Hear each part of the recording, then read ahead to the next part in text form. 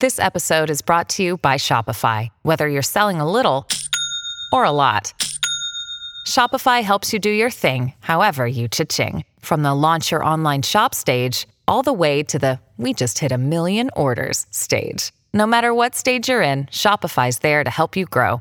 Sign up for a $1 per month trial period at shopify.com/special offer, all lowercase. That's shopify.com/special offer. Judy was boring. Hello. Then Judy discovered ChumbaCasino.com. It's my little escape. Now Judy's the life of the party. Oh, baby, mama's bringing home the bacon. Whoa, take it easy, Judy. The Chumba life is for everybody. So go to ChumbaCasino.com and play over 100 casino-style games. Join today and play for free for your chance to redeem some serious prizes. ChumbaCasino.com.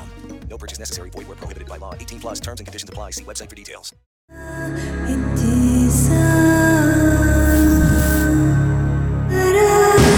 This is True Crime Psychology and Personality, where we discuss the pathology behind some of the most horrific crimes and those who committed them from a scientifically informed perspective.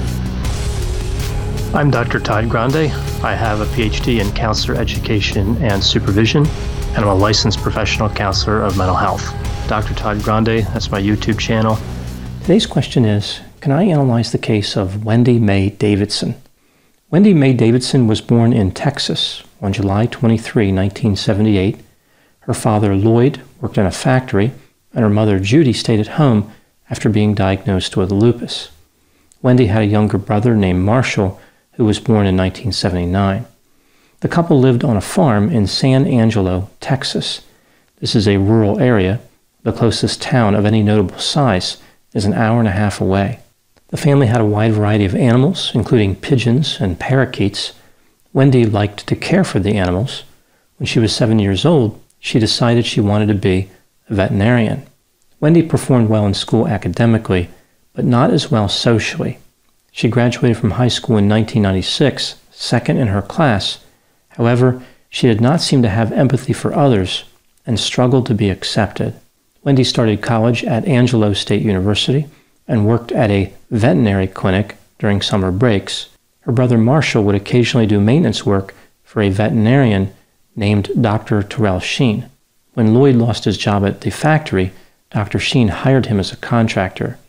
Years later, Wendy would keep a horse on Dr. Sheen's ranch, which becomes important later in the narrative.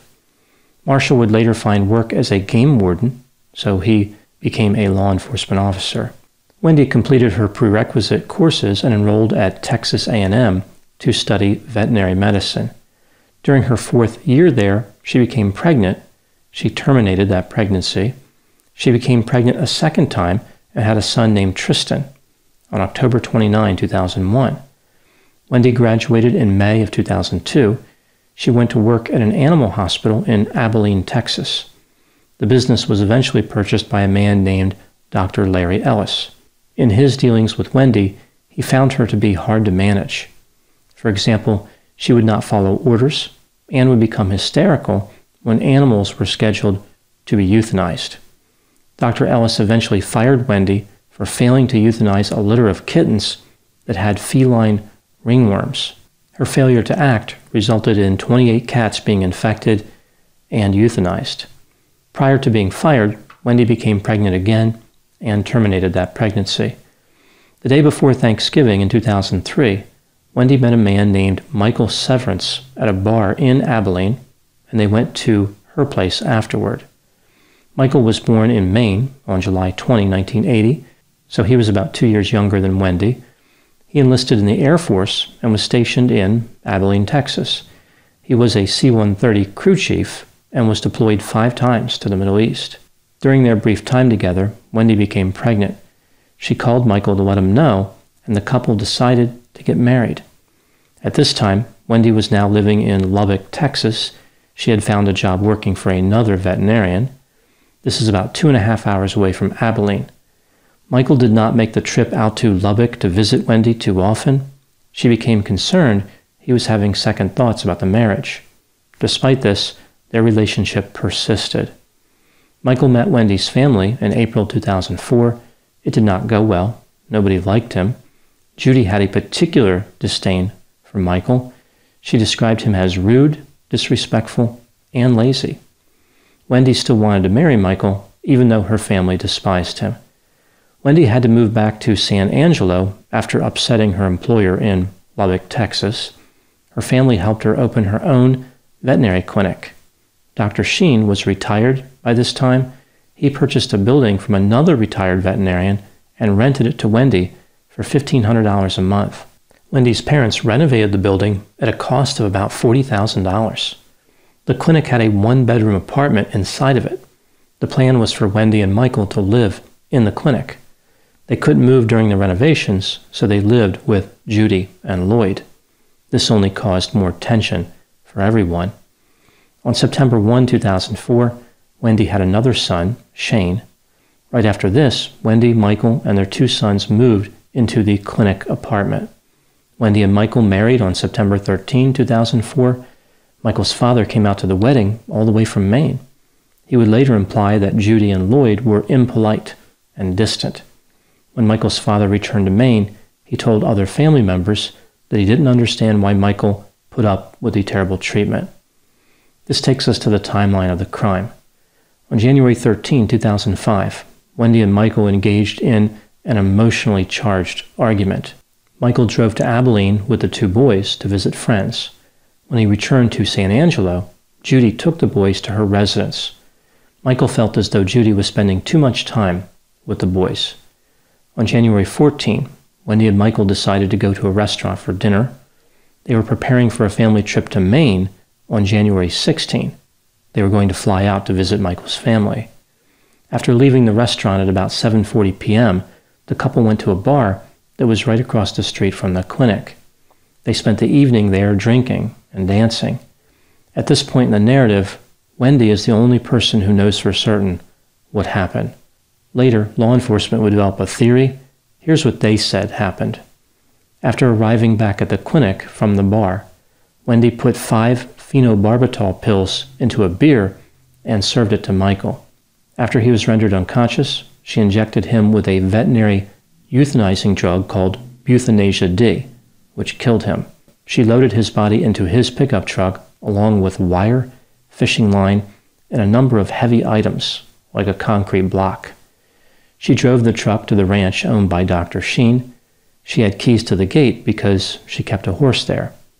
She backed the pickup truck up to one of the ponds on the property, dragged Michael's body onto a wooden platform on the edge of the pond, tied heavy objects to his body, and then rolled it into the water. Wendy then returned to the clinic. She opened the clinic at 8 a.m. the next morning, so this is Saturday, January 15. Not long after this, she canceled the airline tickets for the trip to Maine. Wendy called a member of Michael's family in Maine on Sunday, January 16, at 5 a.m. and asked her if she had seen Michael. Wendy claimed that Michael had been missing since Saturday. Her story was that she had taken the children to her parents at 3 p.m. When she returned, Michael was nowhere to be found. Wendy spent the afternoon of January 16 sleeping on and off at her parents' house. She didn't report Michael missing to the police until 6:43 p.m. The police visited the clinic. They noticed that Michael's pickup truck was in the parking lot. His cell phone was inside of it. Wendy told the police that Michael had talked about running off to Canada. The next day, Wendy filed for divorce and a restraining order. Perhaps she was concerned Michael was going to return from the dead and bother her. Hello, it is Ryan, and I was on a flight the other day playing one of my favorite social spin slot games on ChumbaCasino.com. I looked over at the person sitting next to me, and you know what they were doing? They were also playing Chumba Casino. Coincidence? I think not. Everybody's loving having fun with it. Chumba Casino is home to hundreds of casino-style games that you can play for free anytime, anywhere, even at 30,000 feet. So sign up now at ChumbaCasino.com to claim your free welcome bonus. That's ChumbaCasino.com and live the Chumba life. No purchase necessary. VGW. Void where prohibited by law. See terms and conditions. 18+. The truth about the Haditha massacre has been covered up, but not anymore. I know you know what happened. They went into houses and killed women and children. What are you thinking? What a mess. U.S. Marines murdered innocent civilians in cold blood. And at the center of it all is 25-year-old Sergeant Frank Wuterich. and me. Murder in House 2, a new podcast from Crowd Network. On January 26, Wendy made a search on her computer for information about body decomposition in water. She learned about how a dead body can float. She returned to the pond on Dr. Sheen's ranch and found Michael's body floating. She used a boat to get out to his body. She stabbed his body 41 times so that gas could escape, and she tied additional heavy items to it. She then dumped his body back in the pond and returned home.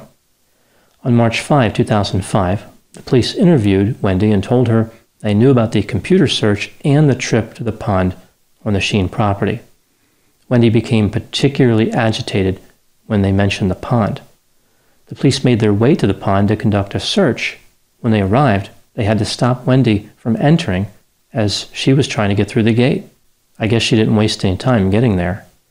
Later that same day, Wendy called her family and told them she was being chased by someone. She asked them to meet her at a local cemetery. Marshall arrived at the cemetery first.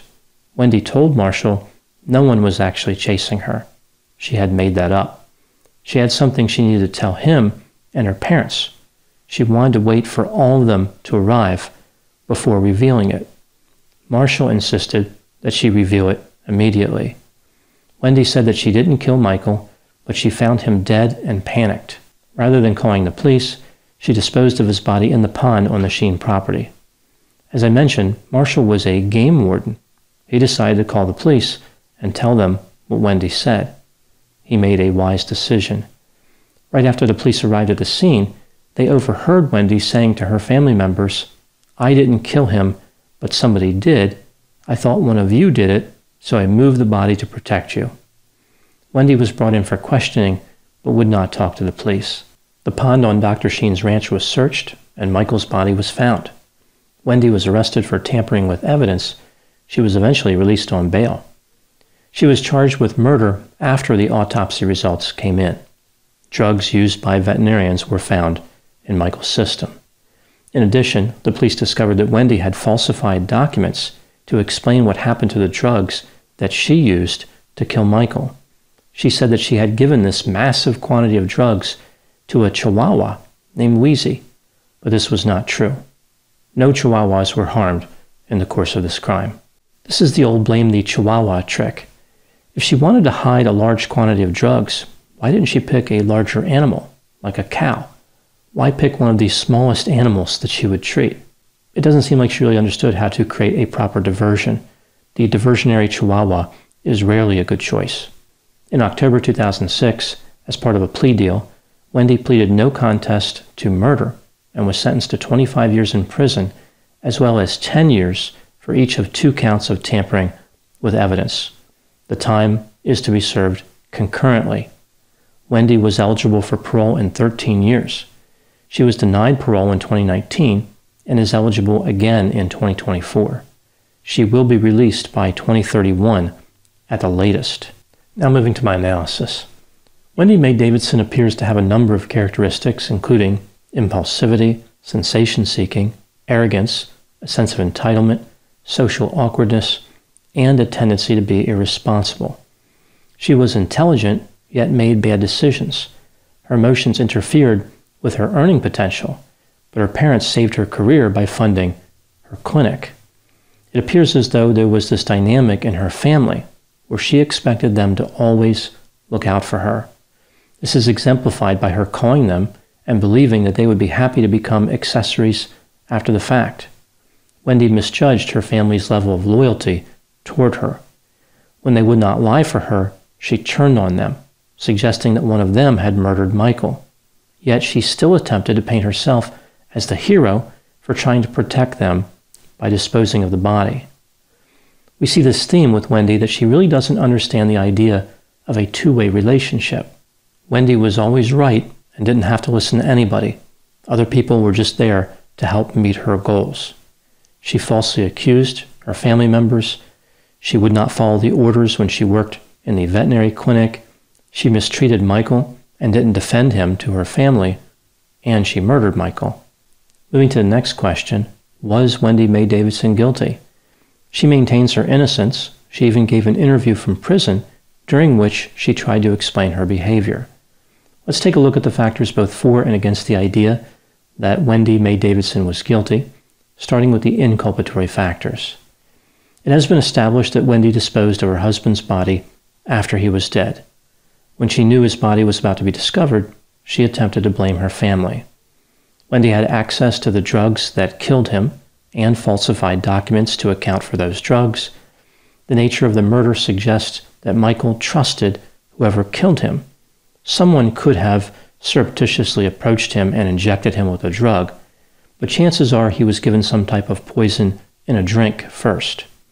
Wendy had the best access to him. It makes no sense that one of her family members just happened to swing by the clinic to have a drink with Michael. Also, Wendy would have been there. What opportunity did any other potential killer have? She should have seen the other killer. Moving to the exculpatory evidence, there are no witnesses to the murder and no video. No physical evidence connects Wendy to the crime. Members of Wendy's family had access to the clinic and therefore to the drugs. Wendy's parents made it clear that they did not like Michael. When considering all the evidence, do I think that Wendy was guilty? I think she was guilty in reality and guilty beyond a reasonable doubt. Even still, I can understand why the state offered her a plea deal. Trials are expensive, and the plea deal guaranteed a sentence of 25 years.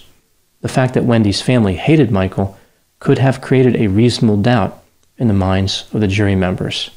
I think that her family's aversion to Michael is what allowed her to get such a good plea deal. Moving to the last question, what was Wendy's motive? The prosecution said that Wendy did this for insurance money. This is possible, but the argument they had before the murder and the timing of the murder makes me wonder if there wasn't another motive. My theory is that Michael was starting to push back on the way he was being treated. He was in a land of enemies. Wendy didn't like him, her family didn't like him, and on top of this, Judy was spending a lot of time with the boys. I think he was starting to assert himself with Wendy to let her know that he didn't have to follow her rules or even stay married to her. I believe that Wendy was nervous about the upcoming trip to Maine. Here, Michael would have been surrounded by supportive family members, people who could give him perspective, people who he could talk to about his bad marriage, people who may have advised him that he had other options, like moving back to Maine. I think that Wendy was threatened by Michael becoming more independent and confident. She wasn't about to risk custody of her children or to risk her money. It was all about Wendy maintaining control. She had a lethal sense of entitlement. This has been True Crime Psychology and Personality from Ars Longa Media. This content is for educational and entertainment purposes only. Ars Longa Vita Brevis. Step into the world of power, loyalty, and luck. I'm gonna make him an offer he can't refuse. With family, cannolis, and spins mean everything. Now, you wanna get mixed up in the family business. Introducing The Godfather at ChumbaCasino.com. Test your luck in the shadowy world of The Godfather slot. Someday, I will call upon you to do a service for me. Play The Godfather, now at ChumbaCasino.com. Welcome to the family. No purchase necessary. VGW Group. Void where prohibited by law. 18+. Terms and conditions apply.